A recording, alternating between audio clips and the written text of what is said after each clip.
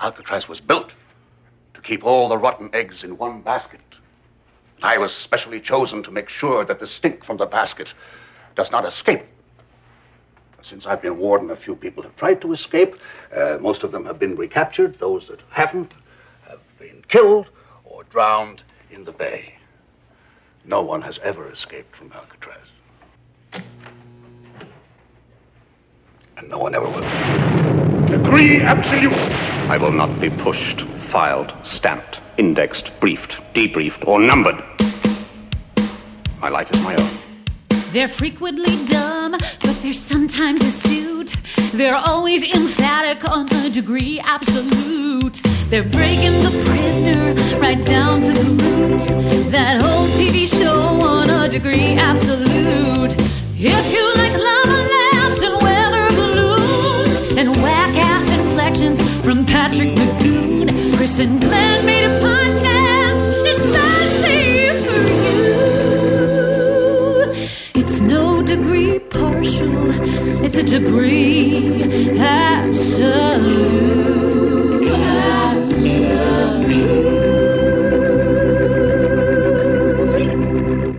Glenn has always been the Brian De Palma of our preamble. Brian De Palma was the one in that first assembly of Star Wars when the opening title crawl was apparently much, much, much longer than it ended up being. It was like, George, baby, you can't do this. You gotta whittle. I'm allowed to swear, right? I know that is a cliched question. No fucking way, Jesse. Yes. You keep your potty mouth off of these august airwaves. The next podcast I launch will be called Can I Swear on This? Yes, you are allowed to swear. McGowan is dead, so yes, please swear. Yep. Thank you for swearing. And Clint Eastwood is dead to me, so. Really? Was it because of that Republican National chair, Committee yeah. appearance, talking to the chair? Talking furniture. Do you think when Sting wrote that Oscar-nominated song, The Empty Chair, some years later, he wrote it about Clint It's Eastwood? entirely possible. At the 2012. All right. Glenn, Chris.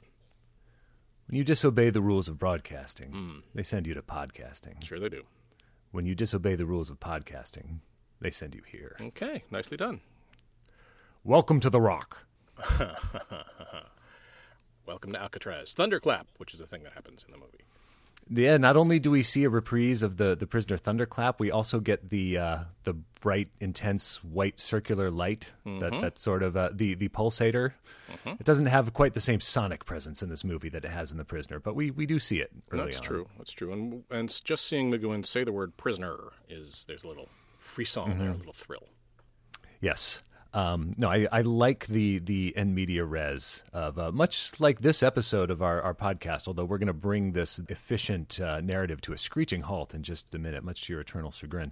I like that this movie opens with Frank Morris, played by Clint Eastwood, arriving at The Rock. There's no preamble. There's no backstory. We don't even know what crime he was convicted of. He's just showing up to serve his time. I love it. Damn right. Why are we talking about Escape from Alcatraz? This is a very good question, Chris, that I hope we will address, but go ahead. Well, there is a simple, concise, pithy answer, and that answer is that in 1966, Patrick McGowan, star of the long-running TV spy series Danger Man, resigned at the height of that show's popularity to create a new series about a spy who resigns from government service and wakes up in a mysterious, inescapable village where each resident, many residents are referred to only by their number, surreal and provocative, silly and pretentious, ahead of its time, and innately and unambiguously and lava-lampedly of its time. That short-lived, long-tailed series was called The Prisoner. Yeah, it was. And after The Prisoner... Okay. About a decade after, when its creator and star, Patrick McGowan, had taken himself into exile in Southern California, kind of a velvet cage in many ways. As we've documented, he developed a friendship with Peter Falk and got some work in American TV. But one of his most notable drop-in character roles, a role in which he punches well above his screen time weight, was as the warden in the 1979 thriller Escape from Alcatraz. This is based on a nonfiction book by J. Campbell Bruce, who is definitely not the guy from Evil Dead and all the Sam Raimi movies, though no one would blame you for your confusion on that point. I do recommend Bruce Campbell's memoir, If Chins Could Kill, but anyway, the book we're talking about is J. Campbell Bruce's book about the real-life breakout from Alcatraz perpetrated by Frank Morris and brothers John and Clarence Anglin in 1962. Their bodies were never found. They were presumed at the time to have drowned in the bay, but we don't know. There is other evidence that they may have made good their escape attempt. It all was dramatized in a movie featuring our beloved Patrick McGee. And to help us talk about that movie, about probably the most famous prison in America. We have naturally gone to an ex-con. No, we are delighted, and I have to say, frankly, a bit surprised to be joined by a media entrepreneur, maven, mogul, nabob, style guru, founder of the Maximum Fun Podcast Network, host and producer of NPR's very excellent interview show Bullseye, as well as the podcast judge, John Hodgman, and for my money, the best, the funniest, the greatest of all time podcast, Jordan Jesse Go. Jesse Thorn, my great good friend, welcome and thank you. What a pleasure to be here. When Chris gives that long, super fast... Oh, we're only halfway through, but go ahead. introduction to The Prisoner... Has anybody after that ever said, if it doesn't say The Prisoner, it's not the real thing? You're the first. I'm going to change it up at some point. That's good to know. That long-tailed series was called She's the Sheriff. Yeah, it was. Now, the reason we are having you on this episode, Jesse, besides the fact that I love you like a brother and respect your work, is that you have what we all admit in this room is a very tenuous connection to the location of this film. You didn't grow up on Alcatraz. You weren't the son of a screw, as far as I know. But you did grow up on the mean streets of the Mission District long before San Francisco fell to the invading hordes of lanyard bros, before it was sacked by the Lululemons. You weren't born when Alcatraz was a prison. You weren't born when this film was made in 1979, but it is a major tourist attraction of that city. As a native of Frisco, can I say that? People say that? As we call it in San Francisco. Okay. Did you have any kind of relationship with it? Was there field trips? What do the locals make of Alcatraz? I have been to Alcatraz once, which is the same number of times that everyone else in America has been to Alcatraz. Including myself, yeah, sure. Alcatraz is cool. Like, there are a few kind of big tourist traps in San Francisco, which I don't know if it still is, but it at one point was the number one tourist destination in the entire United States. Is that Fisherman's Wharf? Is that Ghirardelli Square? What's the number one? Yeah, so Fisherman's Wharf and Ghirardelli Square suck. Big time. They're both total zeros. Okay, well, that's why my parents took me to those, but not to Alcatraz. Yeah. So thanks, Mom and Dad. Ghirardelli Square has a famous sculpture by Ruth Asawa, one of the great San Francisco artists. But other than that, those places are just absolute nothings. But Alcatraz, first of all, riding cable cars is pretty fun. Yep. And although you don't have to get on at the Powell Street turnaround where there's that big long line, you can just get on at the next stop and it'll be fine. But Alcatraz is really cool. And actually there's some, not to get too deep into the plot of the film, but there's some Angel Island content. Yes, there is. Which is another island in the San Francisco Bay where I have been many times because... Yes. Not to brag, but it's where the company picnic was every year for my aunt's company, the Natural Resources Defense Council, NRDC's annual picnic was there, and my aunt would always bring me. Humble brag. Was the final scene of the film actually shot on Angel Island, do you think? Or? It looked like it very well could have been Angel Island. Yeah, I mean, it might even have been the beach where when I was a small child, I went down there by myself, and then I came back to the larger group and said I pooped on the beach like a dog. And then Patrick McGowan picked it up and crushed it between his fingers. I'm sure you had the decency to bury it in the sand. Yeah, I mean... Angel Island is twice as far from Alcatraz as the coast. It's the Isla Nublar. No, what's the Site B in the Lost World Jurassic Park where they're like, we also had dinosaurs over here. Wow, the remainders. But like in all sincerity, as far as tourist traps go, Alcatraz is genuinely really cool. Like it's creepy, it's cold. It's beautiful, and there really is fascinating and incredible history. Like this story of the only group of guys who ever escaped from Alcatraz, though it's not clear that they survived, is part of the story of, that you get when you visit Alcatraz. Right. The main thing I remember is just being super creeped out, which I did not expect, but actually watching this film reminded me that prisons are terrifying. Yeah. Turns out. Cell Block D, no thanks. Well, and I mean, that's something I want to get into. For a movie that came to us from the duo of director Don Siegel and producer star Clint Eastwood, the same team that earlier at the beginning of this same decade brought us Dirty Harry, a super right-wing movie that I, despise the politics of, but do really like aesthetically as a taut, well-made thriller, just like Escape from Alcatraz is. This is a film I think that evinces a lot of sympathy for the prisoners, laments their dehumanizing, sadistic treatment. There's more nuance in that regard than I was maybe expecting just based on the names and the credits. Glenn, there is, in Philadelphia, there is some creepy old decommissioned prison you can visit, right? I've been there. What is that? Can't remember what it's called, but it is down me there. neither. Excellent. Yeah. Should know, don't know. Eastern State Prison, possibly. Well, hit them up for a sponsorship, certainly. Well, I think the reason for the chill we're all feeling here is not the chilling injustices of the prison system, but it's that we haven't welcomed everyone yet. So let's get through this. Jesse, you get your grading spectacles on here. Welcome, everyone, to the private, personal, by-hand, tangent-tolerant, but properly punctuated punch card-driven podcast where we take this unclassifiable and unforgettable television series, The Prisoner, and attendant feature films and other content, and we push it like a cart of carefully screened library books and periodicals, making an orbit of the cells whose occupants have been deemed worthy of having light by which to read. This is fine. This is solid. I'll give this a 6 because it is so topic appropriate. Jesse, there is a push file index stamp brief debrief to number thing we're going to get through here because that is a very famous series of lines, series of 15, 20 minutes at most. At most.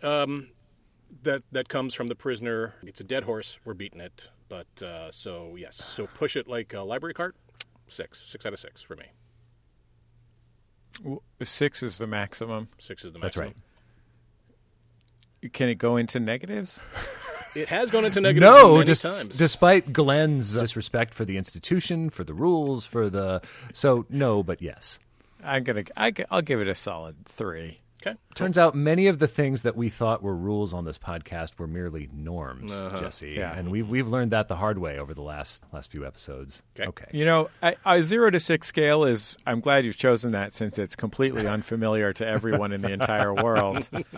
I would like you to, if you're going to use a 0 to 6 scale, you might as well use the 40 to 80 baseball scouting scale.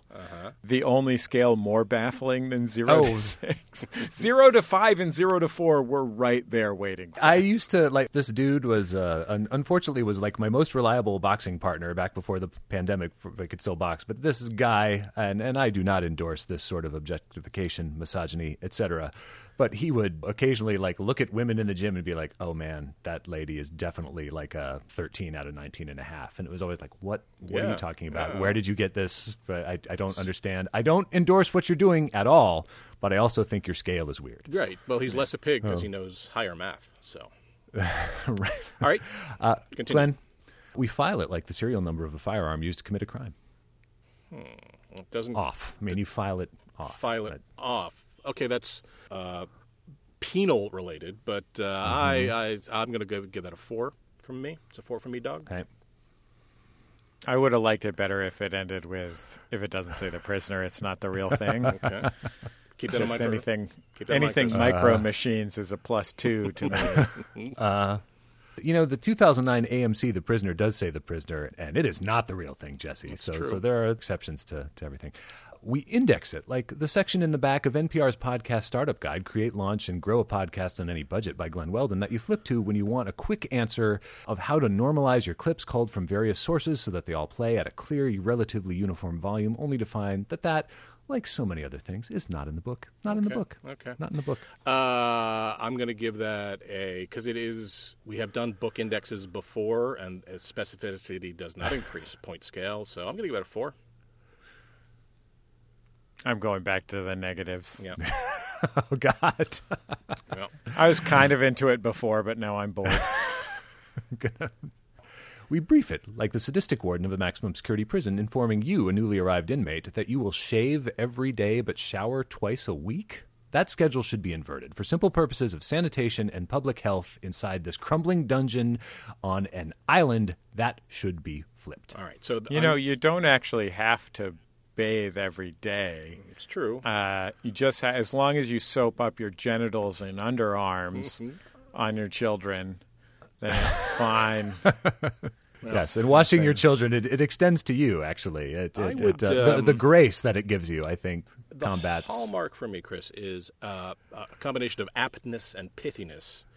Aptness, you're all over the place. You're great. Pithiness, I'm going to knock off a point, so it's a 5 from me. Okay. Yeah. We debrief it like HR conducting an exit interview for a soon-to-be former New York Governor Mario Cuomo.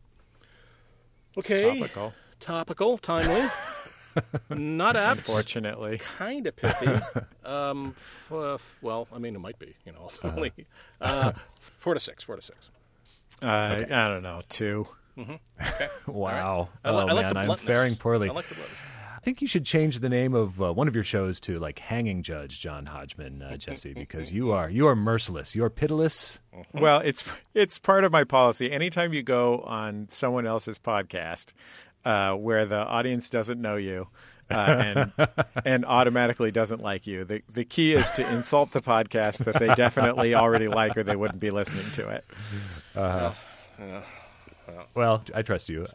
It's the Bill Burr approach. Yes, I appreciate it. Wind up. Coming into the home stretch here. We number it like the Lethal Weapon sequels, unlike the Dirty Harry sequels, like the first sequel to Mad Max in most of the world, but unlike the first sequel to Mad Max in the U.S., where it was called The Road Warrior, like the first 3, but unlike the latter 5, Missions Impossible, by which I mean the feature films, not the TV show, like the first 6, but unlike the latter 7 Star Treks, by which I mean the feature films, not the various TV shows, of course. All right, the aptness is missing. The pithiness has just been shotgunned and splattered all over the pavement. So that's a 4 from me, Don.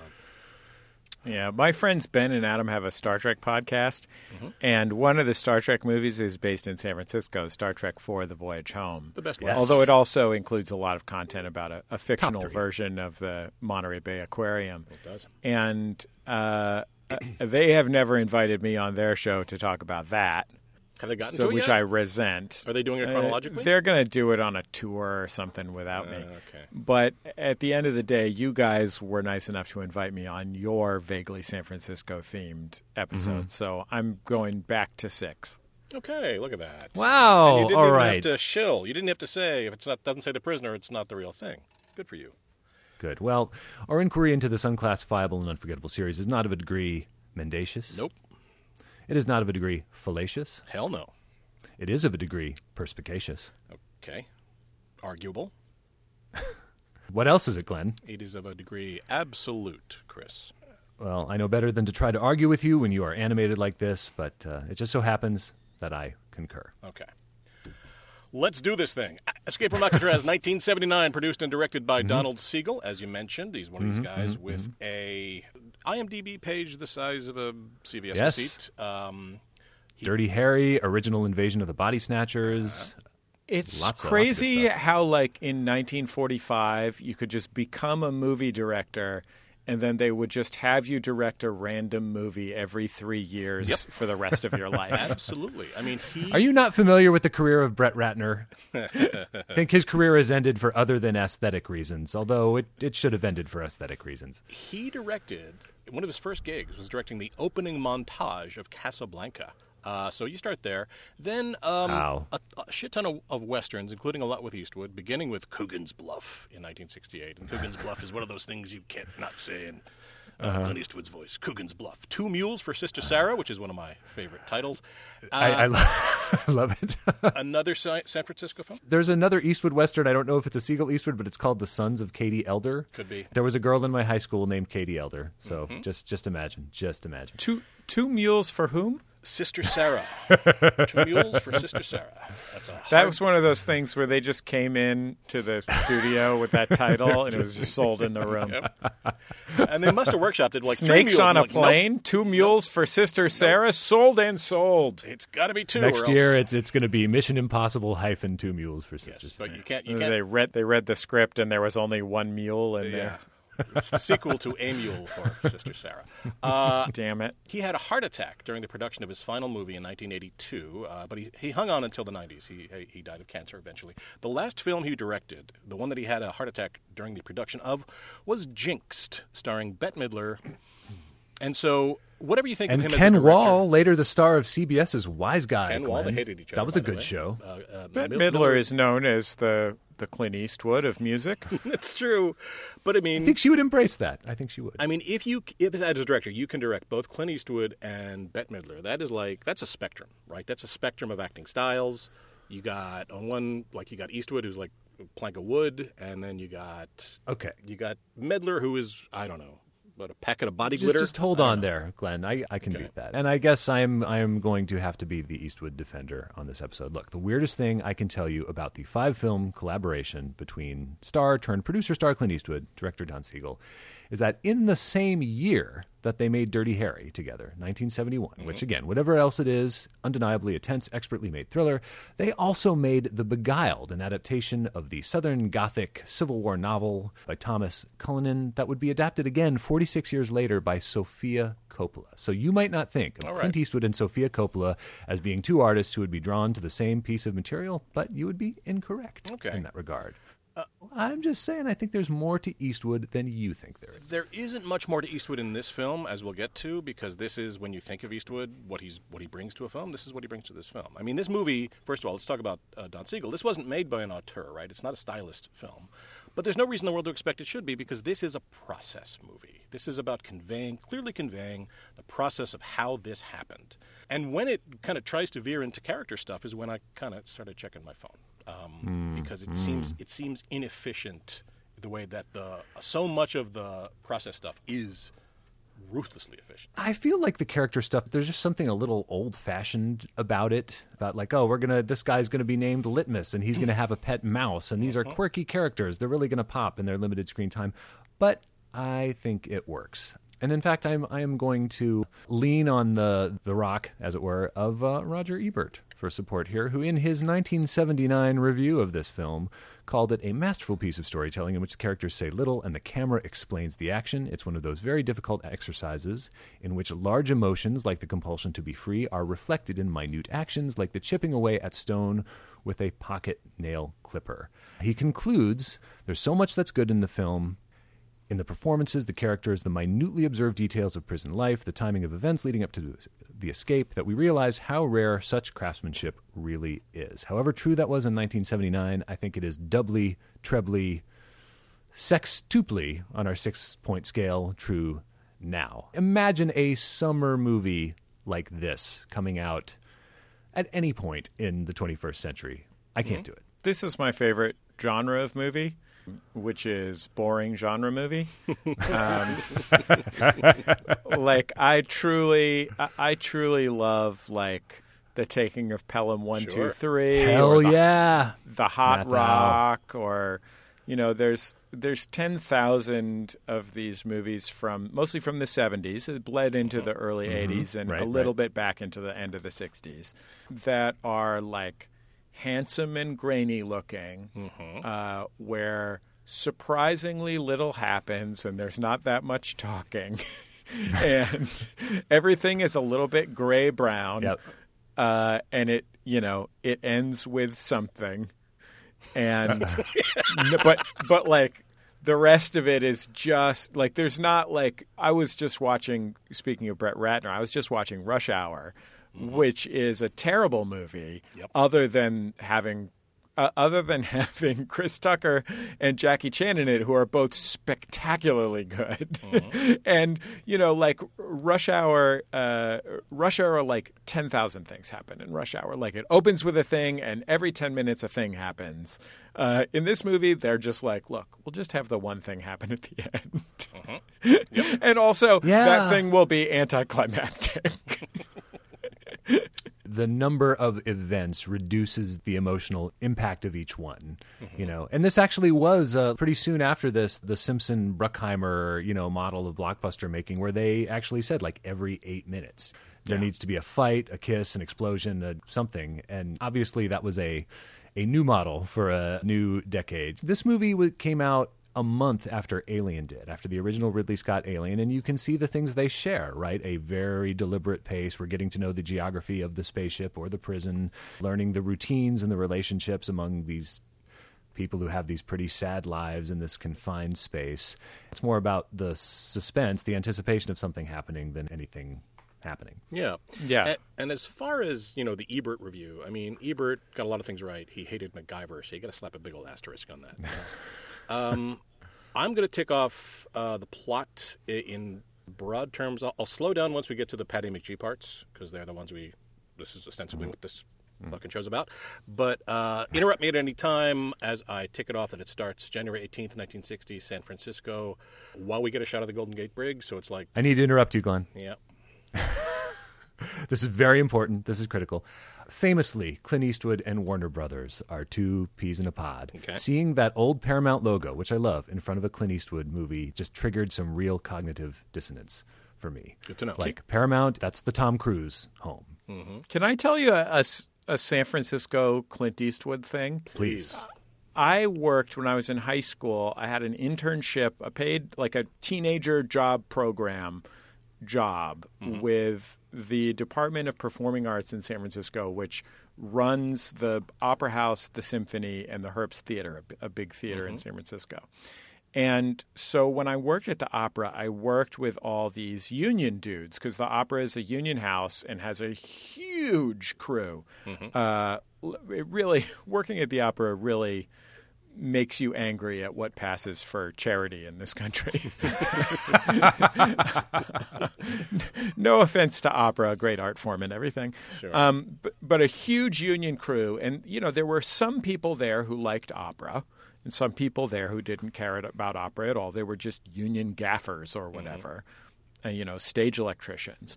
But all these guys were in the union, and they all lived in Northern California. And so they would work at the opera during opera season and make that money, and they would work on commercials.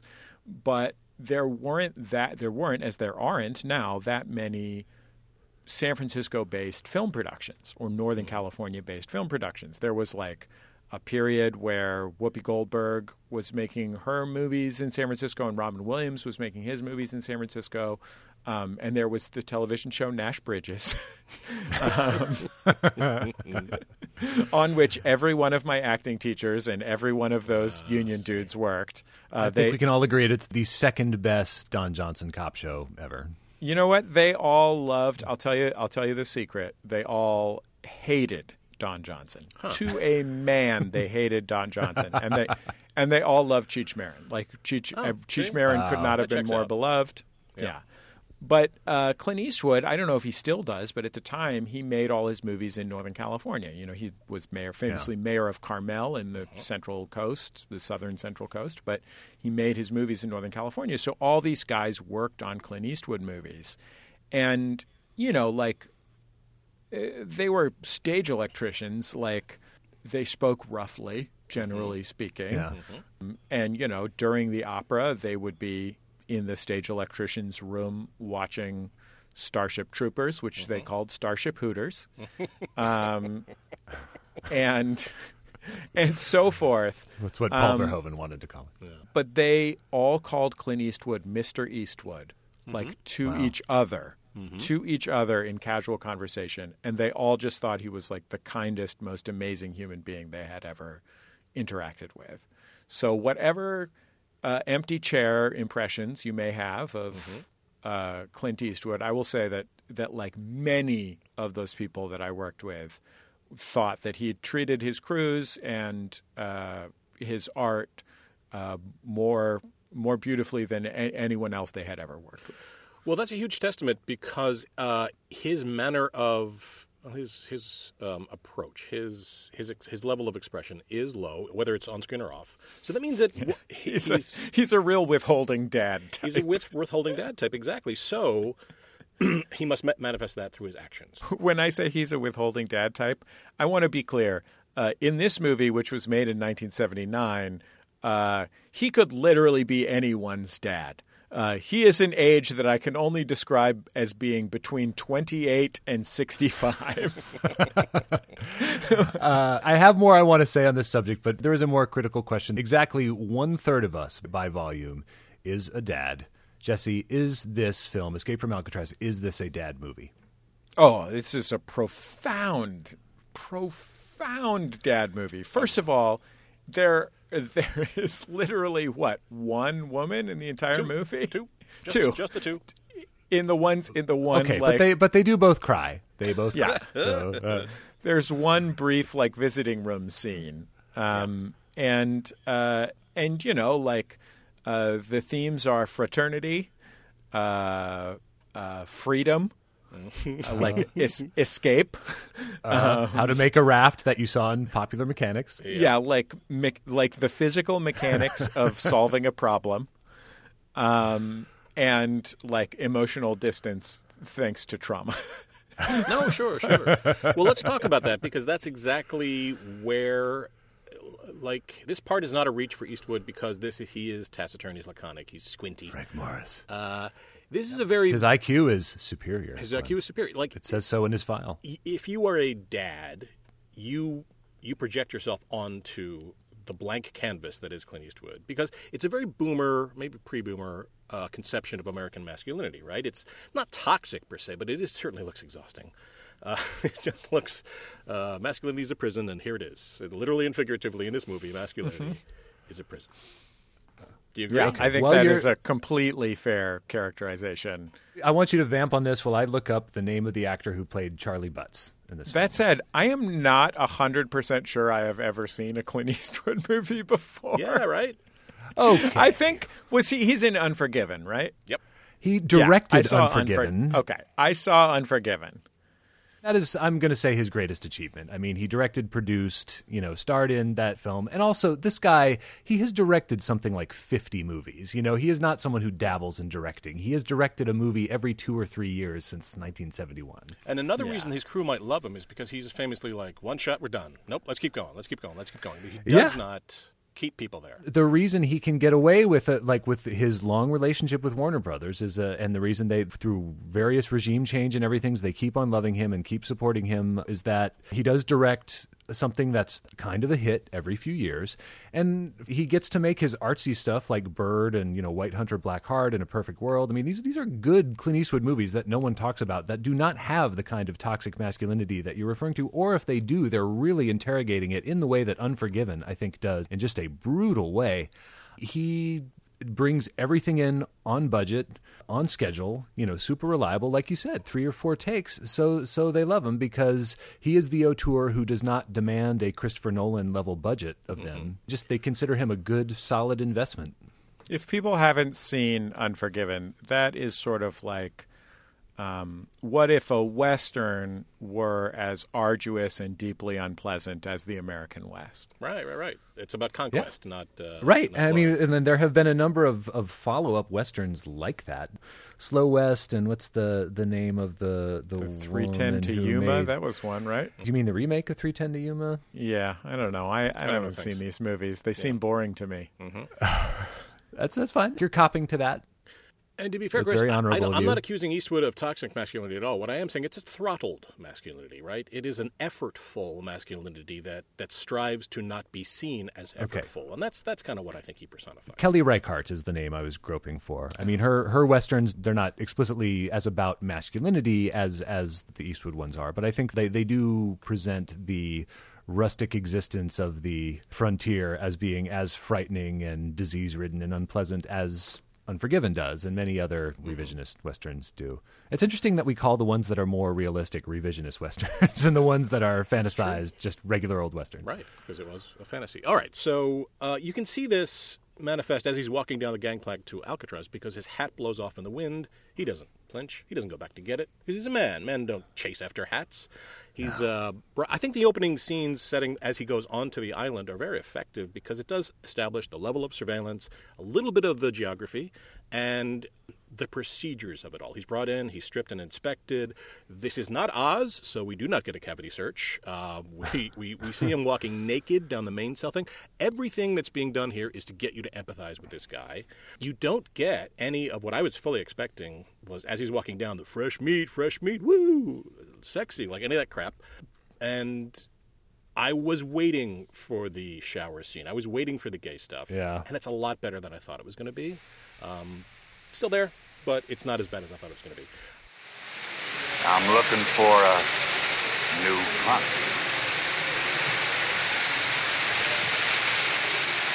Good luck. You don't understand.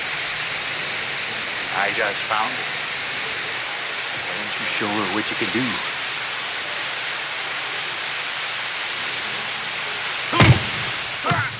Glenn, can I ask you a gay question? Please.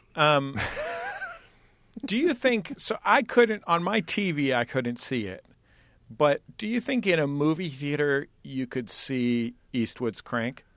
I don't think so because the shadows were such that you could see the tip of the pubes, but I think they went out of their way. They hired some special gaffers and stage technicians. I respect the fact that when we see him, we see his butt as he's walking down the hall naked. Like, he clearly was like, okay, time to do the shot. He wasn't like, hey, I need to do some squats before we shoot this. The way, like imagine if this was a Dwayne Johnson movie, he'd be like, if The Rock was being sent to The Rock, he'd be like, okay, well, first of all, he needs to have an adorable daughter. Yeah. And he's probably wrongly convicted. Like, he definitely didn't actually commit a crime. Mm-hmm. And by the way, I'm going to work out for 6 hours immediately before we do the butt shot. Also, 100%. The Rock has a buffer of some kind for his butt.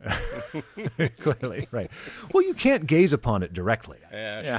Sure. You would go blind, Jesse. But again, the butt stuff is there to establish vulnerability and to get you empathizing with him. So the next morning, the inmates are counted. There's a whole process behind it. Hang on a second. Let's just talk for just a second about Wolf's We're getting there. perception. I think maybe Wolf is a bad criminal because he does not choose his victims well. You look out at that lunchroom full of, and I understand that Frank Morris is the new guy, but you look at all these potential punks in the vernacular of this film, and Clint Eastwood is the guy you decide to pick on. I think Wolf is he could find a softer target. Eastwood is a little craggy, but he's handsome. I wouldn't kick him out of bed for eating crackers. But in this mess hall, we learn a couple important things. There are no forks on Alcatraz. No forks are given. That the spaghetti they eat for breakfast is painfully white. It's bleached. It's like if you made pasta out of Wonder Bread. It is unusual. The big dude, as you mentioned, Wolf, gives him the eye, does a few tricks with pasta and a match.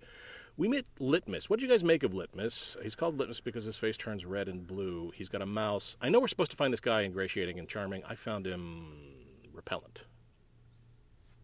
Wow, that's bold. I have to say that, one of my favorite parts of this kind of movie is a funny-looking guy from the 70s who's actually from the 50s who, just gets to be in 1,000 movies just because he's funny-looking and talks in a particular way. Right. And this isn't the best example of that. Litmus is sort of the fixer of the prison. He's a sort of classic stock character. And as you mentioned, Glenn, he carries a little mouse around with him. And there is a great line in that first scene where Clint Eastwood is sitting with Litmus and says, "Do you actually eat this pasta?" And Litmus says, "I dream about that pasta." And I don't think he is the greatest, just as I don't think there is a character we'll meet named English, who's the black guy in the movie. I don't think he is the most well-drawn character. Right. And, they both have kind of real obvious signposting as to their role in the story and their role in. But honestly, given that it's one of my favorite things, I was fine with it. Okay, cool. All I have to say about Litmus is he's played by an actor named Frank Ronzio. And his Wikipedia entry is just a stub. Guy was like, yeah, of course. There must be 40 films in which Frank Ronzio appears as Litmus or some variation thereof. He's a friend of the producer, probably. Yeah. All right. Eastwood is taken to see the warden, and here we go. Here's our boy, Patrick McGowan, Patty G, looking pretty good, actually. A little buttoned up, but that's kind of the. He had some red splotches on his face. Yeah, did I imagine that? But he looked almost younger than he did. Certainly younger than he did in a lot of the Columbos, but I didn't get that. I thought he looked a little sickly. He's got a really nice scale model of Alcatraz, and this is where we get his flat, undemonstrative delivery. Jesse, have you ever seen The Prisoner? Have you ever seen McGowan in his element? I have only seen, I've seen the Simpsons parody many times. Sure. And then as a child, my best friend Jody's family had cable, and I believe that was when it was on Nick at Night. Sure. So I saw it a few times for 15 minutes at a time while wishing that I was watching Danger Mouse. Yeah, sure. That's fair. Ward wants to see you. I had a hard time kind of clocking into this because the thing I love about this actor is how idiosyncratic he is, how his inflections are, as some have said famously, whack-ass. And he is going out of his way to portray buttoned-down, strangled. And so even though it's clearly him and you get that kind of sparkle in his eye, he is so undemonstrative, despite getting second billing in this movie that is teeming with actors who have a hell of a lot more to say and do than he does. If you disobey the rules of society, they send you to prison.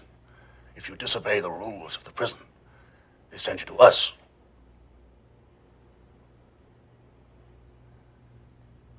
Alcatraz is not like any other prison in the United States. Here, every inmate is confined alone to an individual cell. Unlike my predecessors, Wardens Johnson and Blackwell, I don't have good conduct programs. I do not have inmate councils. Inmates here have no say in what they do. They do as they're told. You're not permitted to have newspapers or magazines carrying news. Knowledge of the outside world is what we tell you. From this day on, your world will be everything that happens in this building. Could you clock into this, Chris? I mean, you said that he's got such a big presence in this film. I'm not sure I agree with you there. I think his aggregate screen time is something like 10 or 12 minutes in a 115-minute film. Yeah, I mean, I thought he was great. I thought something about his sadism was so like there was just a real like banality of evil kind of quality about it, because he's not cackling. He's not, and I mean, this guy has a great cackle. We know that, but he doesn't even seem to be getting any perverse delight out of being this awful torturer. There's the character Doc who paints, and his horrible offense is that he paints a portrait of the warden. And for that, the warden takes away his painting privileges, and Doc's only recourse is to cut his fingers off. Whether that's just like a moral protest or an attempt to actually get transferred off of the rock, I'm not sure. Little from column A, little from column B. I think Roberts Blossom.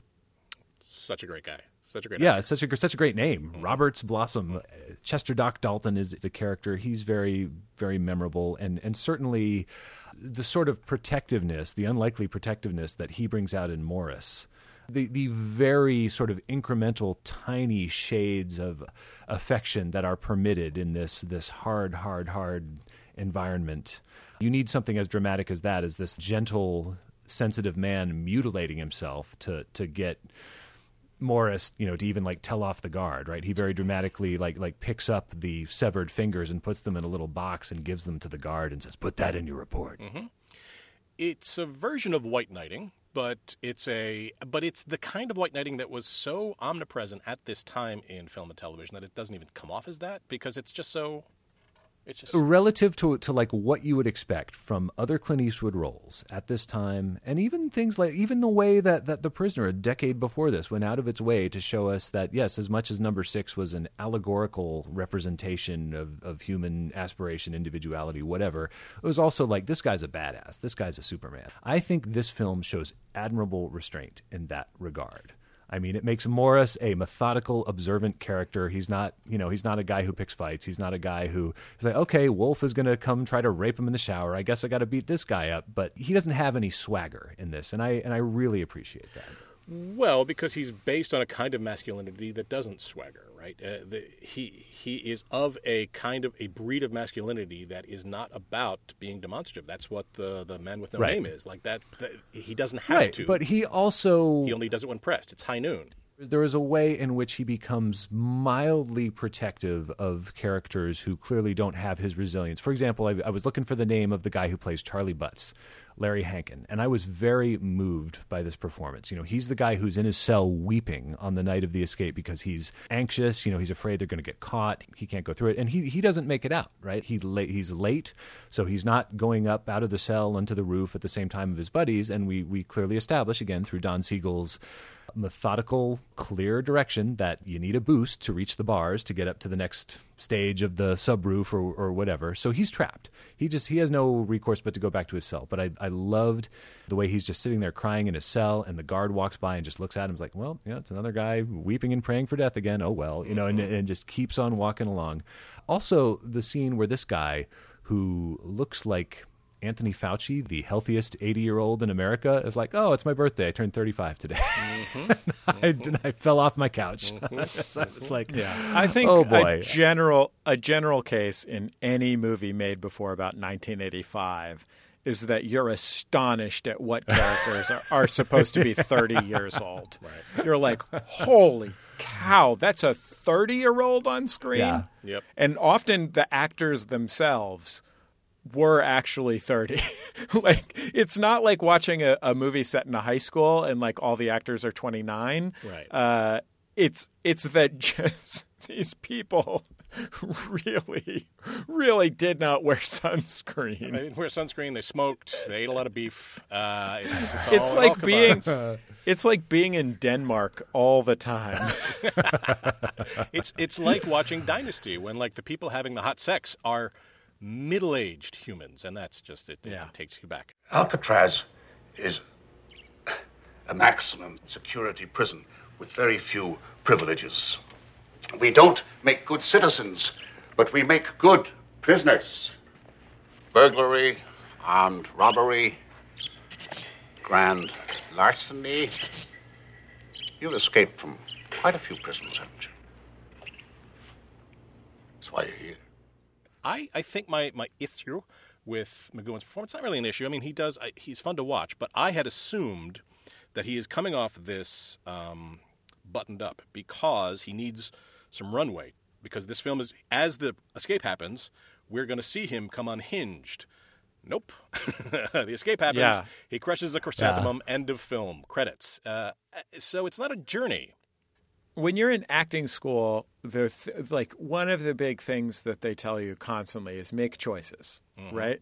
You know, like the premise of acting school basically is to knock all of the shame and self-consciousness out of you to the point where you can fully emotionally commit to a made-up situation without, you know, as I said, without shame or self-consciousness. And one of the elements of that is to make choices, right? Like you get a script, it could go this way or that way, and you choose one of them. And there are actors whose greatest gift is choice making. Nicolas Cage, I think, is the easiest answer to this, right? All Nicolas Cage does is make choices all day. And You're referring to one of the two stars of The Rock. Yes. The only Michael Bay movie that I like. There's no holding back with Nicolas Cage. He's going to choose every scene is going to have choices, right?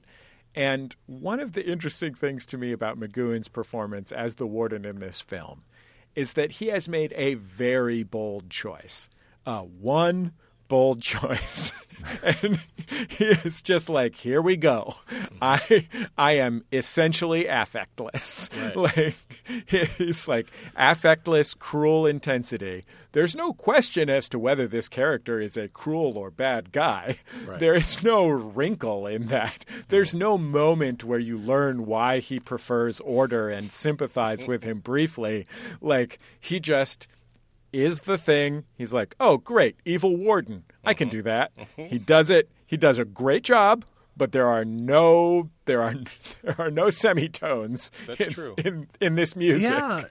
And I mean, this is something, again, that I really feel like this has vanished from mainstream filmmaking, the idea that we can present these characters and the entirety of the revelation can be their behavior. We're not going to give you their backstory. We're not going to give them a monologue. Oh, you know, my dad was killed by a mugger who escaped from whatever the fuck. I think that's good. I mean, since Frank Morris was a real person, you could look up what he actually did to get sent to jail if you care to. But I think that is a strength. I also want to find out who really painted the portrait of McGowan the Warden that is attributed to Doc in this movie, because I think that's a great portrait. It's not a flattering portrait, but I think it brings out that inner life, that suppressed emotion or that absent emotion. That is a warped, creepy-looking painting, and I think it's great. I would love to know who actually did it. It's really interesting to me in the film to whom they do and do not give backstory. So Clint Eastwood's character has no backstory other than that we know that he has broken out of other prisons. And I think that is, that's something that it really takes Clint Eastwood to pull off, because one of the essential qualities of Clint Eastwood is that he is an unknowable cipher. He's not an everyman, but he is an obelisk, like he's a fascinating thing to stare at and wonder about. And there are other characters, when Clint Eastwood is assigned to the library early in the film and starts working with English, who is the black guy, they establish quickly that English is in the prison because he was the subject of a racially motivated attack and he killed the two men who attacked him, right?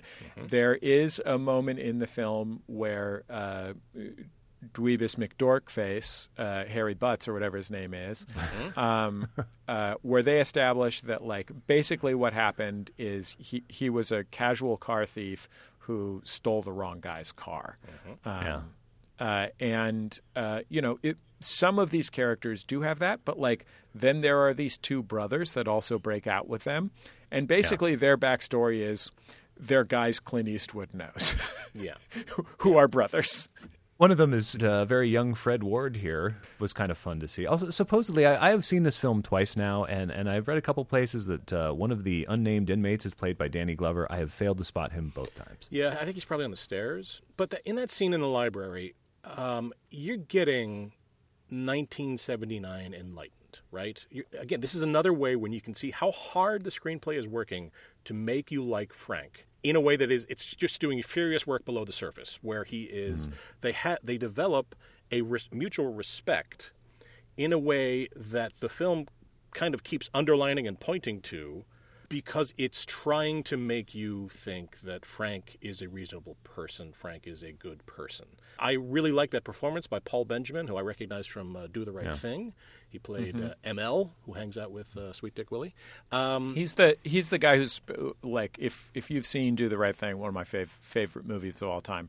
He's one of the three old dudes who hangs out on the corner, basically. I'm gonna break it down. Let it be broke. Yeah, the thing I had forgotten until I looked at Do the Right Thing again when it came out on 4K, I think at the beginning of this year, is that ML is the one who's talking about global warming. He's talking about the ice caps melting. Yeah. And the other two guys, Sweet Dick Willie and I think the other one is Frankie Faison. They're just telling him he's crazy. So that was funny to see in a movie from 1989. He's the one with the crazy manner of speech. He has he's not from a foreign country. He's American. He's from the American Southeast, but he speaks in an accent that is you would think he was W.D. Fard, the founder of the Nation of Islam. He has it is West Indian via England, via Malaysia, via Charlottesville. Damn, man, do I have to spell it out? Come on, make it plain. Okay, but listen up. I'm going to break it down. Let it be broke, motherfucker. Can you dig it?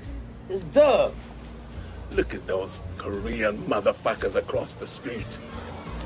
I bet you they haven't been off the boat a year before they open up their own place. That's right, man. It's been about a year. A motherfucking year off the motherfucking boat, and they already got a business in our neighborhood. A good business. Occupying a building that had been boarded up for longer than I care to remember. And I've been here a long time. Yeah, you've been here a long time. Yeah, boy. And now, for the life of me, I can't figure this out. Either them Korean motherfuckers are geniuses, or you black asses are just plain dumb. And that is on display in this film. Maybe not quite as much as in Do the Right Thing, but is on display in this film. Yeah. And he is also just gorgeous to look at. Not necessarily, I mean, I don't know whether I mean that he is like romantically attractive, but he just has you just want to look at his face. Yep. And you just want to hear his voice. And I'm not even sure, honestly, that he's good at acting. He may be. He may not be. I couldn't tell you because of the level of interest I had in hearing his voice and looking at his face. Rock affects dudes differently. It either brings out your strength or it breaks you. What happens when you get out? I won't. 10 years ago, I was in this bar in Alabama when two dudes started hassling me. That was their first mistake. They pulled knives. That was their second mistake. They didn't know how to use them. That was the last mistake they ever made. I got 2 99-year sentences, back to back. Seems like you could have pleaded self-defense. The dudes were white, man. Just like you. When he goes to sit with English in the yard, he's informed that sitting on a high step denotes your status in the prison, and I can totally see why, because that's a great view up there. I mean, that is they should build some condos. Yeah. It's a great view of the big empty swimming pool that they live in and have no skateboards. Yeah. But yes. But that's another thing. Like, English does get a backstory, as you mentioned, right? So they parcel out. They take the backstory that you would normally give your hero and parcel it out to these two side characters who get.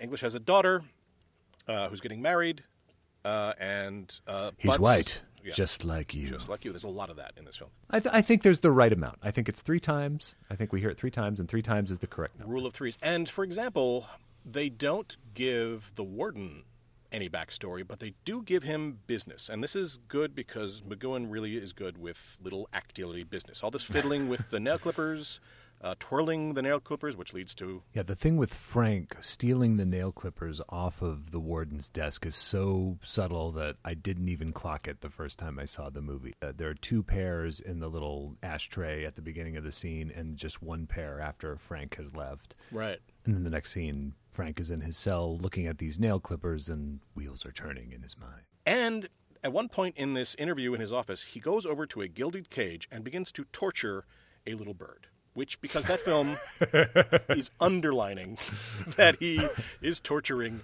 the prisoners in their cages. It's efficient, I guess, except it kind of underlines something we already knew about this dude. Yeah, but I think the most important thing of all of this is that Clint Eastwood does not need a reason to break out of this prison, right? Mm-hmm. So the dorkwad breaks out of the prison because he needs to see his wife and he doesn't deserve to be in the prison. His mother is dying and he wants to see her before she... Yeah. The two brothers break out of the prison because that's like their thing that they do, and they're like the fun guys in a heist movie that are always bickering, but then they're experts at explosives or something. Mm-hmm. Right. They're the Scott Conn and Casey Affleck in the Ocean's 11 hierarchy. That's them. Yeah, and Clint Eastwood, I think his character breaks out of the prison not because of some, they took my daughter type reason, but simply because it is his nature to be free of these structural oppressions. Yep. Right? Like, it doesn't matter what he did. And he's not even trying to, it's Clint Eastwood. He's not trying to get out of prison so that he can fly like an eagle and dominate the world. It's that he has that classic trapped masculinity thing, which is he's basically breaking out of prison so he can be alone and no one will bother him. That's exactly it. He's going to have a cabin in the woods. He's going to whittle. Yeah. Yes. He's going to drink whiskey. When this film needs to do the exposition dump, it is very efficient at it. So on the steps, English imparts to him that the bars are super strong and the rock is super hard and there's more There's more screws. There's more right. Things than anybody. Boom. Knows about the currents in the bay. Yep. For some reason. Yep. Later on, when they're in the mess hall and they're watching a film, there's a joke about, it's a lousy Western, which I think is a joke either about Eastwood or about Siegel. The camera is right on Eastwood's face when Fred Ward says, it's just some cowboy bullshit. I think that's and then it was weird to see Clint Eastwood raise one eyebrow and give the ain't I a stinker face. But then later on, we get, it's the moist air of the bay that's corroding the concrete around the lip of the grill. I'll enlarge the hole, crawl into the utility corridor, get out on the roof. We'll all tear ads out of magazines and turn it into cardboard, which I would give up right there. I wouldn't know how to do that, and I would stop right there. Oh, come on, Glenn. Did you not do art projects? Paper mache? What cotton wadding is to the Columbo episode Dawn's Early Light, contact cement is to Escape from Alcatraz. A lot of talk about contact cement. Which is rubber cement? What is contact cement? I've never heard It's just glue, right? It's just glue. Isn't it? Painting it to look like a grill. What is it that Mouse Man says about contact cement? He's like, contact cement? I've got inventory or something like that. What does he say about it? That's Fred Ward, who's like, yes, of course I can get it because I keep inventory. So I'll, if we just steal it, I'll cover it up in the books. But no, Mouse Man says he sniffs glue at night to help him get to sleep, which I thought was, again, these guys, they are denied pretty much every human pleasure. Although then, Doc can paint until he can't, and somehow Eastwood is allowed to order an accordion, which I thought was kind of contradicted to that speech the warden gives at the beginning about how we have no privileges, we have no good behavior programs. That seems like quite an indulgence. I have to say that my mom used to work in it wasn't her full-time job. She was a junior college professor, but she used to do work in San Quentin prison, which is the current giant high-security prison in the San Francisco Bay Area. I didn't know it was still open. Yeah, very much so. And one of the things about prison that this movie gets right is that there are acts of specific cruelty that are enacted by, prison guards, and, there are situations where people are beaten, where people are sexually assaulted. All of those things are part of the experience of prison, right? But the actual torture is structural. Mm-hmm. Right. And there is the threat of sexual assault in this movie, which, is both a kind of cliched, flavored with gay panic thing in movies, but is also a real part of being in prison. But it is dispatched, and it just becomes the threat of being killed very quickly. One of the things that this film shows very well, and frankly, especially when McGoohan is not on screen being evil, is the evil of prison guards with kind eyes. Yeah. When they say sorry, and then they do what they have to do. Yeah. Right. Painting privileges have been removed.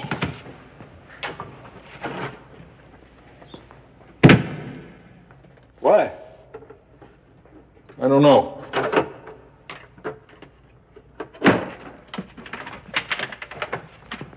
Painting's all I have. I'm sorry, Doc. The thing about the heist plan, which every film like this needs, the scenes of the heist plan, which are very useful to the audience, we need to know. Normally they take place around a table with a map on it, and they go, you're the getaway, whatever. It's done at the cafeteria. As they talk about these things, they are hunched over their food, talking into their food, not talking to each other. Right. But there's so many people around. And I would think that the words escape, I think that would kind of send a ripple through the crowd, and people would kind of whoop, but that doesn't happen. But it is a layered plan, right? So they're going to leave at night. They'll make some dummy heads out of plaster or cardboard. They'll leave them in the bunks so they can make it to the first head count, or the last head count of the evening. Clarence works in the barbershop. The Ferris Bueller dummy head is so good. Yeah. I love that. And I love that over the end credits, we just have that close-up of the creepy-looking dummy head. It's great. Yeah, I mean, it's very real. Like this is based on a nonfiction book, and it is actually. If I remember correctly, they have one of the heads at Alcatraz. It is all totally real. We have not even said they shot this movie at Alcatraz. And I mean, they had to substantially rebuild. They had to rewire Alcatraz for electricity so they could shoot this movie there because it had been disused for 15 or 18 years by the time they went to make this movie. I mean, I can't believe we've neglected that point. But obviously, that contributes a huge amount to the success of this film. There is one really interesting thing about Alcatraz that maybe I know because I'm from San Francisco that folks might not know, although they do have a little bit about it if you visit Alcatraz, which is that it was occupied by a group of Native American people as part of the Native Pride and autonomy movement of the 1960s, 70s, and 80s. And it was occupied for kind of a long time. Like, I think they were there for 6 months or something like that. And the film and entertainment connection to this is that one of those occupiers was Benjamin Bratt, who is a native also of the Mission District in San Francisco, just like me. Wow. And star of Catwoman. Yeah, and his mother is, I believe, native Peruvian. And so he was like 5 or 6 years old. And they went and were part of the occupation of Alcatraz. So, Alcatraz has this kind of like weird symbolic meaning in San Francisco as both like this legendary tourist trap, as the things that it is symbolic of for everyone, like the greatest prison and the place where they have Al Capone or whatever, as like a kind of thing you see all the time.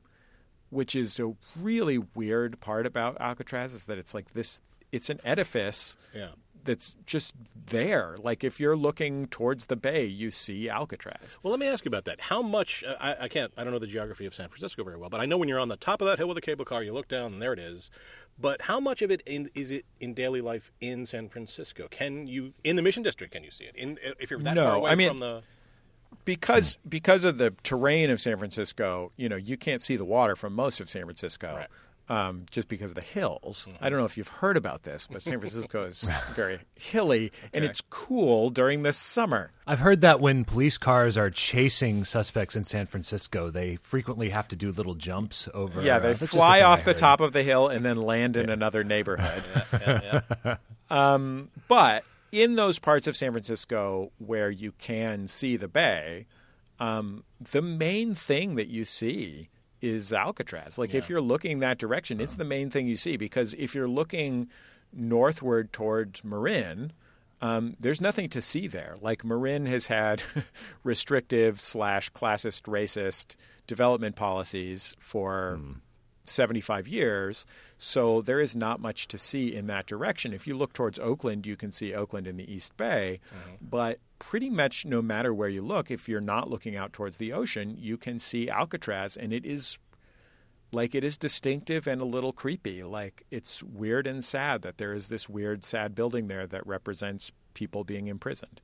And it must have been strange when they were filming this film that, it was lit up at night. And so that must have been like something, because it hadn't been. I don't know when it became a park or a tourist trap, but it was significantly after this film was made, I believe. This is a weird thing that I just dimly remembered as I was watching this movie the second time last night and then had to check myself on. Turns out we go to Alcatraz just 2.5 years before this movie in The Enforcer, which was the third Dirty Harry movie. This is the one that some years before Cagney and Lacey cast Tyne Daly as Dirty Harry's latest partner. Right.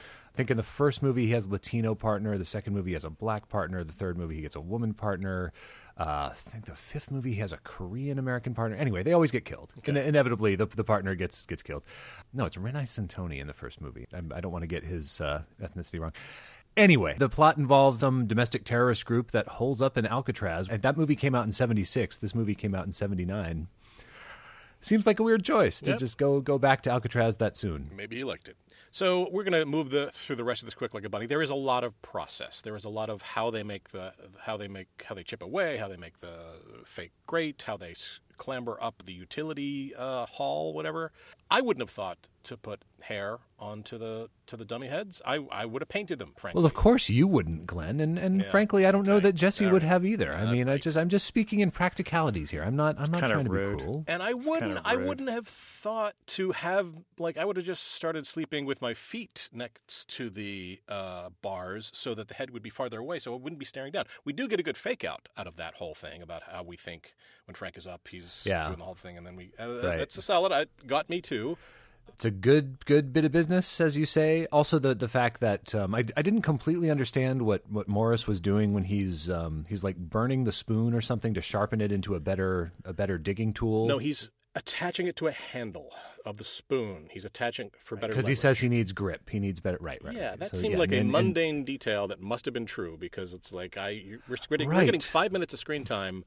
Because you need better leverage. It's like there's not a lot of handle content in most action films. This is an OSHA compliant action movie for sure. Yeah.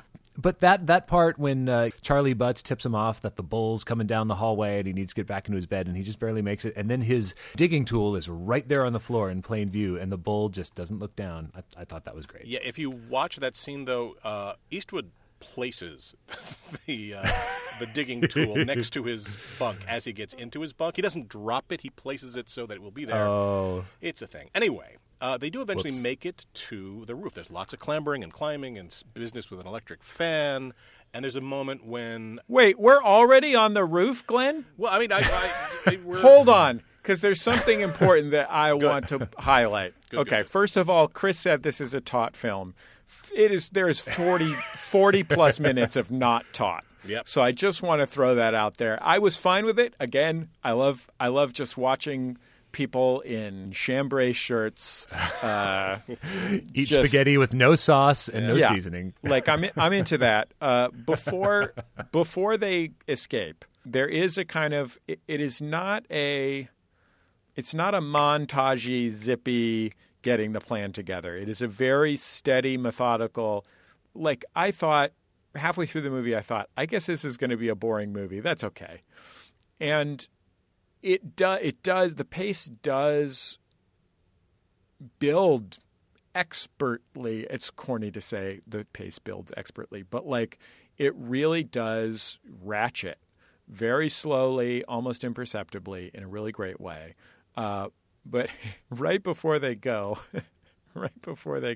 so there's the black guy from the library, English, and he has in the end, near the end, saved Clint Eastwood from being killed. And there's this moment where they meet at the bars because English is known as English because he's the library guy, so he's passing out magazines and stuff. And they, without explicitly saying it, acknowledge that Clint Eastwood's going to escape. Clint Eastwood says goodbye to him. And then there's a shot of them shaking hands through the bars. That is basically that meme of the two different race muscle arms like clasping together. The scene from Predator. You mean the scene from Predator where Arnold Schwarzenegger and Carl Weathers greet one another after a long absence? Yes, I have a T-shirt of that. I had assumed it was The Rock and Glenn. Dylan, you son of a bitch. The level of corniness of that moment is so profound, and it like the tone of the film is such that like it's not, they're not hitting the profundity excessively hard. It is not as melodramatic as it could be, which is all that carries me through that moment. And it's also obvious that they're like trying to reflect a kind of decency rather than a white guy saving a black guy by just not calling him the N-word or whatever. To some extent, like it is a lot more about. English calls Morris boy repeatedly. Like that's how they establish the. Yeah, the magnanimity of Clint Eastwood's whiteness. But yeah, it is a moment like that they have this lingering shot of the two of them shaking hands through the bars is so profoundly corny that it comes like only the fact that it is such a slow movie and that it is not melodramatic at any point saves it from like me just checking out of the entire climax of the film. I feel like that moment is earned, and I feel like, again, I feel like the context is so important. The fact that the rest of the movie is so reserved and it's parceling out of emotion. On the emotional prison movie scale, this is like 5% of what Shawshank is. Mm-hmm. Yes, it's 1% of what Shawshank is. Mm-hmm. Yeah.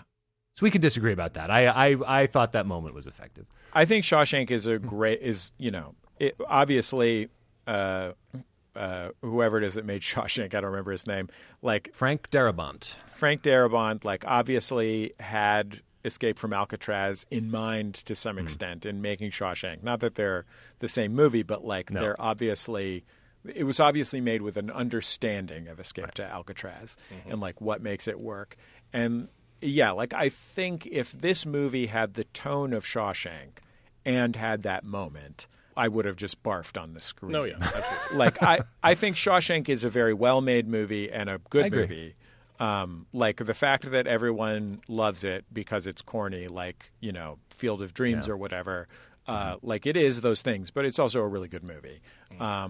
But yeah, I think you are right that is what saves it, that the tone through the rest is what saves that moment. But it is a borderline offensive moment.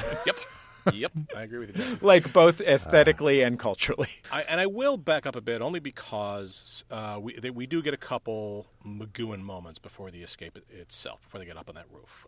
First of all, McGee stops by the mess hall and crushes a flower. And this is... It's against regulations, Morris, and you know it. I might question that the rest of the film isn't as corny as that moment. Because here's one where he comes up, he says, "This flower that represents your friend Doc, I will now crush between my hands," which will cause Litmus to not so much attack as sort of do a jumping jack and causing him to have a heart attack and die. So I would say if we are gauging melodrama in the film, there's one. Then later he dies instantly too. Like he dies instantly of his friend's flower being crushed. Yep. I'm gonna say that was an homage to number 6 being hit with the knockout gas in the title sequence of The Prisoner. The way his face contorts and he just falls over. Later, the warden stops I don't really by believe that. to shake the cell down, doesn't find anything, makes a threat or two. I wanted the scene to be a lot more memorable, a lot more laden with portent, and you know, we just get more of the same warden. But we do raise the stakes because the warden can figure out that something's up with Frank. Something's up with Frank. Something's up with Frank. So he orders him to be moved Tuesday morning. They have plotted the escape for Tuesday night. Oh, we worry. Tuesday morning, also an arts and crafts store that my mom used to go to. Good to know. Why was it called that? Don't know. Wolf comes out of the hole after 6 months. That's something I can't quite contemplate because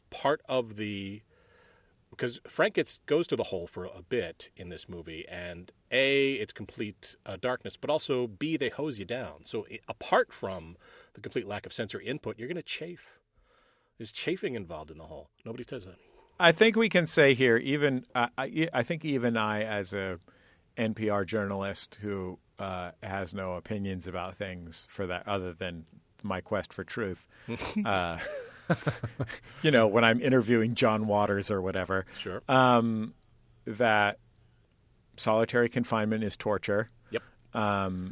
And to say that it's cruel and inhuman is to like understate how horrible it is. Absolutely. Yeah, and I mean we glossed over the fact that one of the things we get in that briefing with the warden is that every cell in Alcatraz is solitary. Mm-hmm. And if they, you know, they put you in the hole, they also deprive you of any daylight, which is even worse. Yeah. But I mean, it's one of the ways in which it is more torturous than other prisons is you don't have a roommate. Smallest cell I've ever been in. You'll get used to it. I don't think so. I don't like living alone in one of these cells. You'll get used to that, too. It's interesting to me, Glenn, that you said more of the same. Mm-hmm. Because I think that is one of the most interesting things about this movie relative to what you might think it would be. If people have seen a lot of heist movies or escape movies or things that are about process, you know, what you're doing is watching a machine being put together. And it is about the excitement of that happening.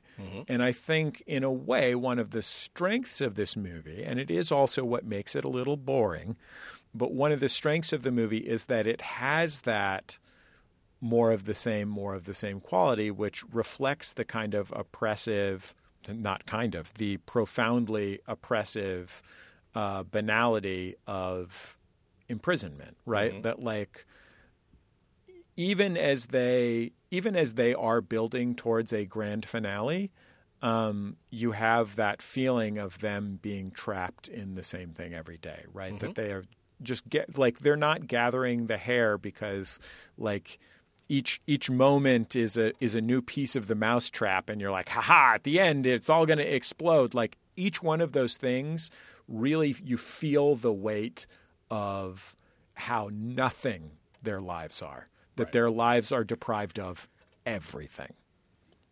100% agree with that. I think the same thing when people complain about, like, 2001: A Space Odyssey. Oh, it's boring. The ship moves slowly. So, like, yeah, you're supposed to feel that. You're supposed to feel the confinement of these two astronauts who are on this years-long mission, trapped in this tube. Yeah, and you're supposed to be high. Like, it's like the whole thing. It's like, yeah, you didn't like it. You're not on drugs. Only Litmus had the smarts to sniff the glue. Did the involvement of an electric drill that somehow manages to be completely silent, like a drill? There's a moment. There's a moment where the guard hears the sound and can't figure out where it's coming from. Right, and he even climbs some stairs. And you know that for guys with that 1960 fitness regimen, climbing some stairs is a big deal. I mean, he's got to be pretty suspicious if he's going to climb some stairs. I mean, Eastwood at one point grabs these bars overhead and then, core strength, just lifts his leg right up and climbs up there. I mean, that's a impressive 1979 feat of strength. So eventually now we are up on the roof. Eastwood pushing 50 at this point. Yep.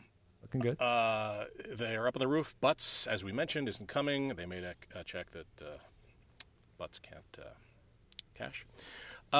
So they shimmy down a pipe, and we get to see them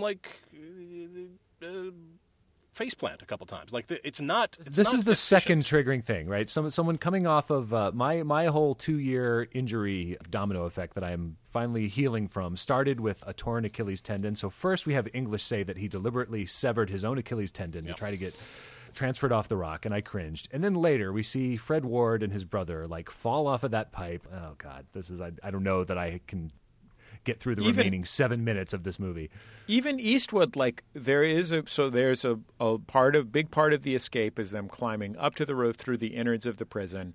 They climb up onto the roof, and there's a long kind of cat and mouse game with the lamps that are those prison lamps, the arc lights that are being waved around that you would expect. And then there is this sequence where they climb down a drain pipe, essentially. And there's a big lit window, and you expect someone to look out the window and spot them, or that they will have to avoid being spotted through this lit window. But what actually happens is that it goes in kind of a boring way, and Clint Eastwood goes Jesse. Clint Eastwood goes down this, and there isn't a threat from the window. But basically, what happens is he gets to the bottom and he kind of slips. Yeah, and he's fine.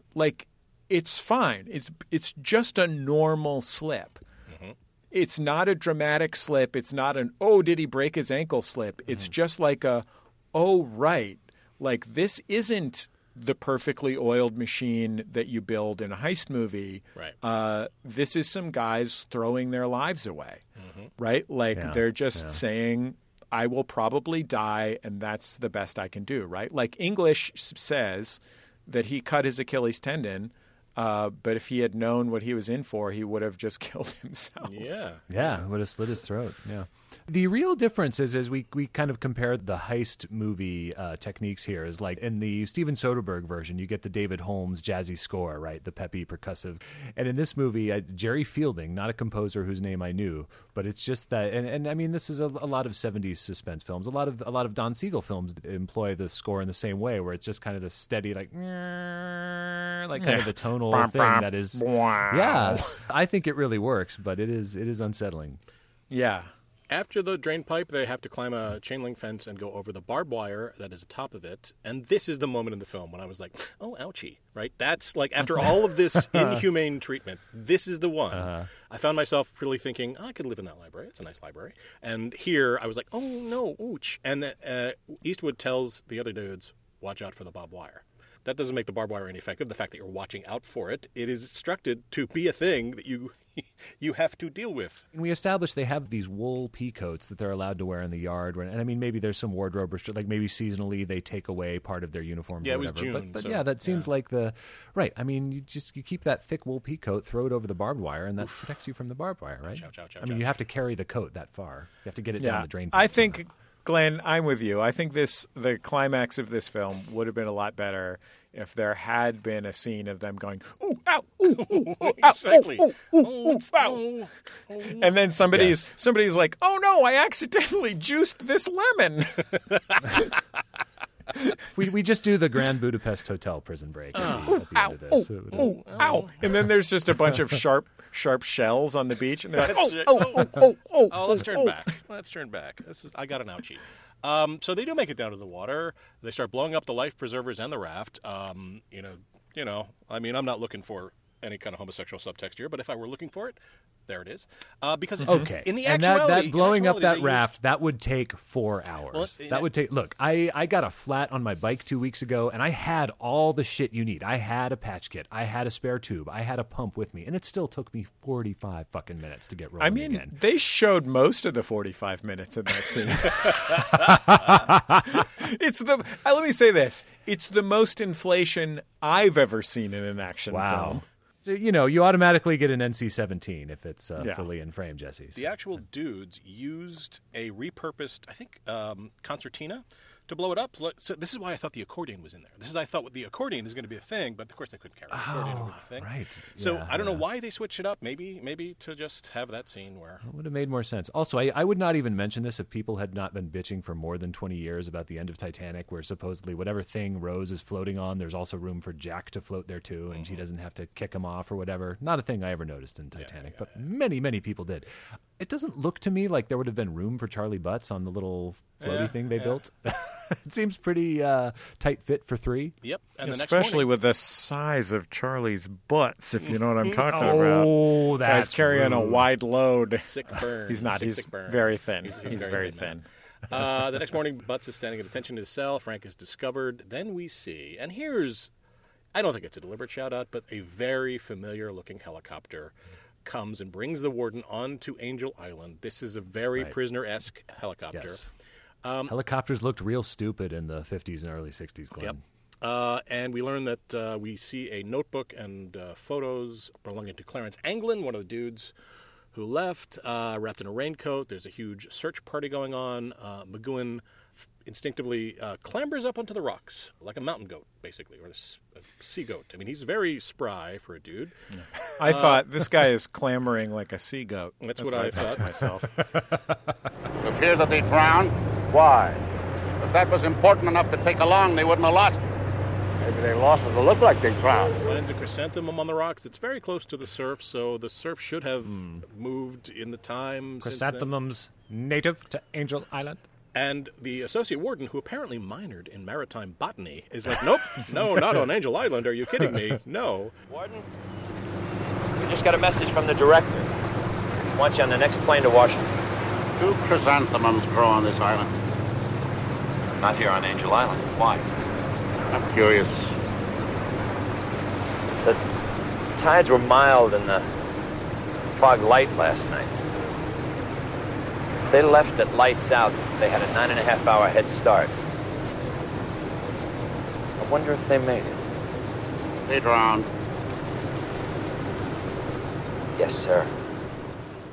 The warden crushes the chrysanthemum.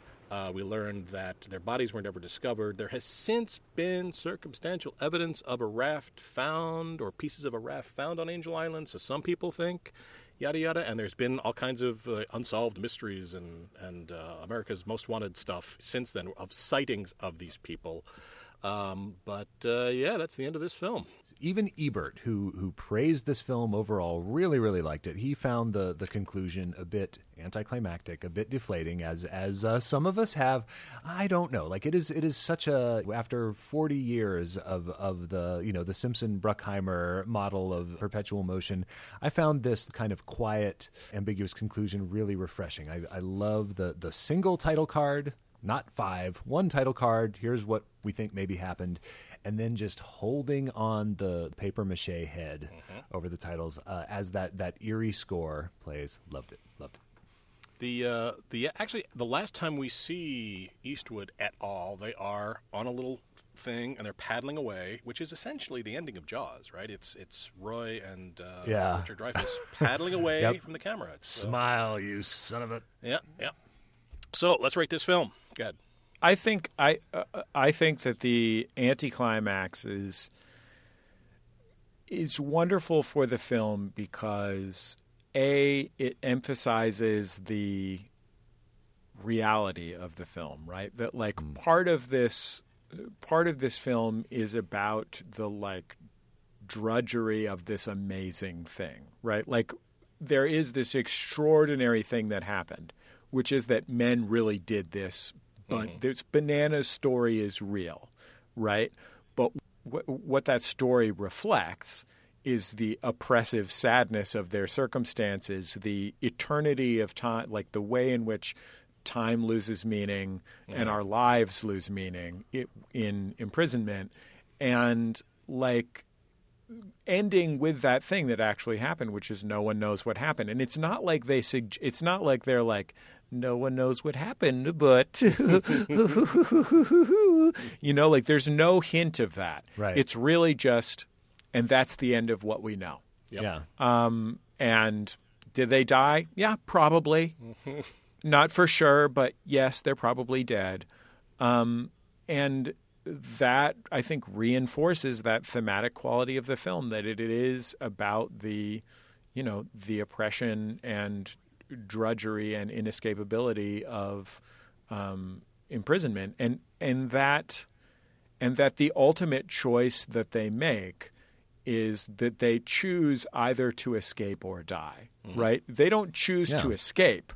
Right? That's not the choice they're making. The choice that they're making is they know they will probably die. They think they could theoretically escape. And so they're choosing, yes, I will take that set of outcomes.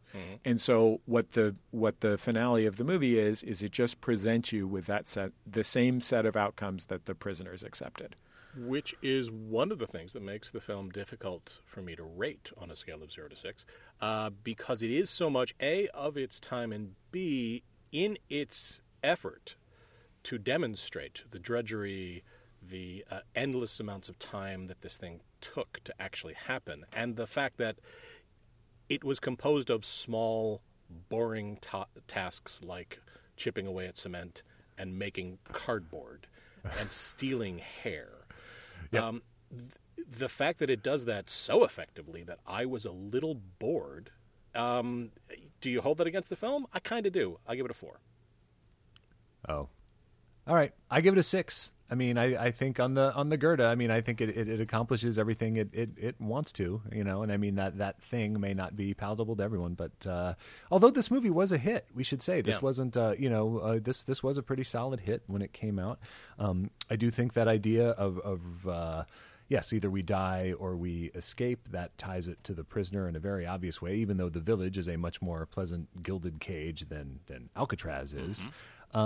It also makes me wish that there had been more collaborations between McGoohan and Eastwood. I think these two guys, these are the two actors in screen history who have the greatest gift for expressing revulsion and disgust just through their faces. They share that ability. Okay. In his biography of McGoohan, not a number, Rupert Booth, and then another source I turned to hoping for a little more dirt than we got on the McGoohan-Falk relationship. Very little here. It just has McGoohan expressing his admiration for Eastwood's quiet command of the set, his commands of budgets and schedules, all the things that McGoohan, when he was in charge of that stuff on The Prisoner, wrestled with. I wish these two dudes had worked together more. I think they complement each other well. All right, Jesse, give us a number grade. First of all, if anyone is still listening and still hates me, I get now that it's 1 to 6 because of number 6. I get that now. Good. And I'm going to say, I mentioned this is my favorite kind of movie. I love a slightly boring 70s movie. I think in the ideal version of this, it becomes... you are surprised at how exciting it is. Taking of Pelham 1, 2, 3 is pretty hugely exciting for most of the movie despite rules. being great. Kind of like, despite mostly just being shots of like static Walter buildings. Matthau has a cold. Yeah. Some of my less favorites of those kind of movies, like I like but don't love The Conversation, which is like not that exciting version of this. That's a San Francisco movie too, right? It is, yeah. The Conversation is totally a great San Francisco movie. I was surprised, especially in the last half hour or so of the movie, how compelling I found the grand finale and its immediate lead up, given that there was no obvious cueing to this is the exciting grand finale. There was no that can be done really well. Soderbergh, you won't find me saying an ill word about the Ocean's movies or Out of Sight or whatever. I love them. Yeah. But the fact that I found it so compelling while it retained its sort of existential flatness was really impressive to me. So it's not my favorite of this kind of movie, but I thought it was a very good one. So I'm going to say 5. Okay, cool. Outstanding. I will say that if people want to watch what I think is a better movie with this existential flat tone, the movie that I think of as the apotheosis of these films that then became the beginning of the next generation of films is a movie from right around the same time, Michael Mann's Thief, which is one of my favorite movies. It is like a beautiful version of this, but not quite as mannered in its beautifulness as some of Michael Mann's other work. And it is also about the kind of sad banality of criminality and so forth, but is more fun without being cute about it. Yeah. Yes. Interesting. Also from 1981, the year of the next film on our list, which is Scanners, David Cronenberg's Scanners. There you go. That's the movie, by the way, that Mann hired Dennis Farina on when Farina, I think, was still a cop or had just retired I think he was from being a cop at the... a technical advisor on the movie, and they were just like, this guy's pretty awesome. And there's also this real-life thief, John Santucci, who was kind of advising on the criminal side, who later starred in, well, not starred, but he played a steady supporting role in Mann's Crime Story. There's a whole great book to be written about Michael Mann's use of real crooks in his movies. And I'll close by saying 2 things. One, a past guest of this show, a friend of yours, Matt Gorley, famously coined the term "a good lawn mow." This is so much Saturday lawn lawn mow. Good dad movie that it's a Saturday lawn mow. B, you know how you knock this up from a 4 to 6 for me? It's very simple. It's staring us in the face. Musical numbers. It'll carry you over all the boring bits. It will invest those boring bits with, danceability. You start up with an I want number. It writes itself. You go to the cell block D. There's your dream ballet. There's your cue for the dream ballet. That's exactly the goosing that this film could use. So Jailhouse Rock. That's what you're... There is a Jailhouse Rock scene in this movie, to be clear. Yeah, absolutely. The Bulls don't even let them finish their song. They cut them off mid-song. It's so mean. Yep. But I'm wondering, would you see these as being like Jailhouse Rock, where it is a prison band? I mean, we know the story of Jailhouse Rock. The we know the rhythm section was the Purple Gang and so on and so forth. It is a real prison band within the context of the narrative of Jailhouse Rock. Oh. Do you see these as being like that scene where the prison band is performing in Escape from Alcatraz? Do you see them as being led by Clint Eastwood on his accordion that he really has in the film? Or do you see them as a more musical theater-y suspension of disbelief within the, serving the narrative of the film without being, I can't remember, is that diegetic and extra diegetic is on and off screen, isn't it? Yep. I think the band playing on screen that we hear is diegetic. Yeah. Right? And then the score is non-diegetic, I think. Okay. Yeah. No, this is non-diegetic all the way. This is a big, splashy, sudsy musical with chorus girls. I just Awesome. And they got spangles. It's basically Chicago. This is all Glenn, let's turn it into Chicago. Let me just say, chorus girls, 15 out of 19, baby. It was so kind of you to do this. Thank you so much for coming on to our goofy little show. We are punching way above our weight, guest-wise, I gotta say. I'm thrilled to be here.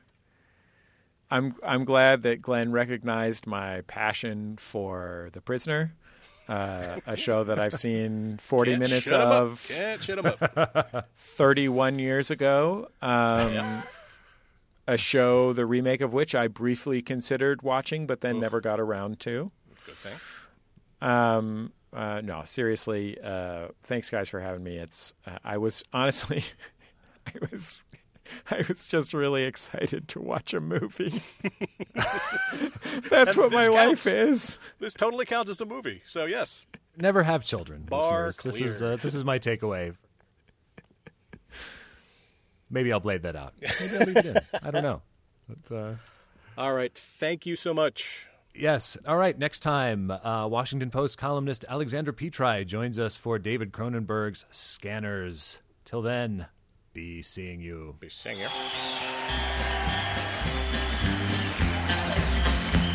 I hear the train a-comin', it's rolling around the bend, and I ain't seen the sunshine since I don't know when. I'm stuck in Folsom Prison, and time keeps dragging on. But that train keeps a-rolling on down to San Antone.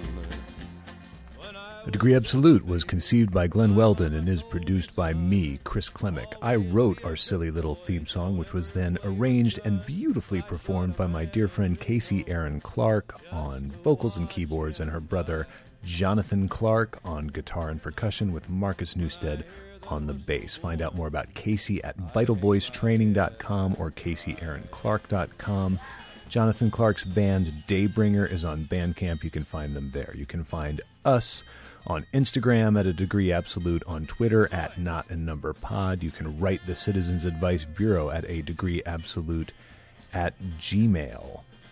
Our thanks to Jesse Thorn for coming on the show this week, and my personal thanks to my dear friend Glenn for being on such intimate terms with me that he's willing to share his 23andMe genealogy report. It's just so... there's white, and then there's, ultra white. There's it's like ultraviolet or pitch black. The social X-rays that Tom Wolfe wrote about. Absolutely, yes. And that's what tortures me.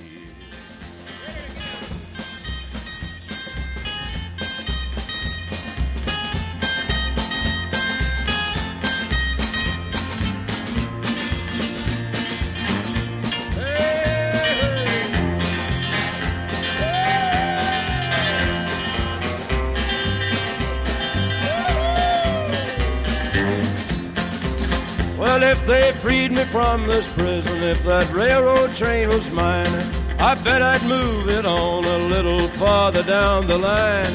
Far from Folsom Prison, that's where I want to stay.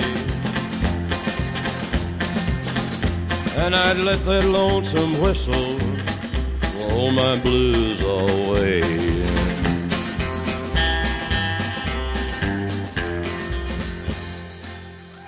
Check. Ha ha ha. Ha ha. Yeah. Good. Ha, Right, ha, you don't, ha, you don't want to blow out the levels with your maniacal demon cackles. Okay. Jesse knows how to do a mirth check. He's practiced on the mirth checks. Escape from Alcatraz. Escape Yes. from Alcatraz. Honored to have you. Let's clap. Okay. All right. Ready. 3, 2, 1. Oh, it scared the dog. Oh. Coco. She just jumped out of the studio. It was pretty cute. Aw. Poor girl. Man, I don't want to be responsible for frightening a dog. Yeah, That's well, too gonna carry that guilt with me.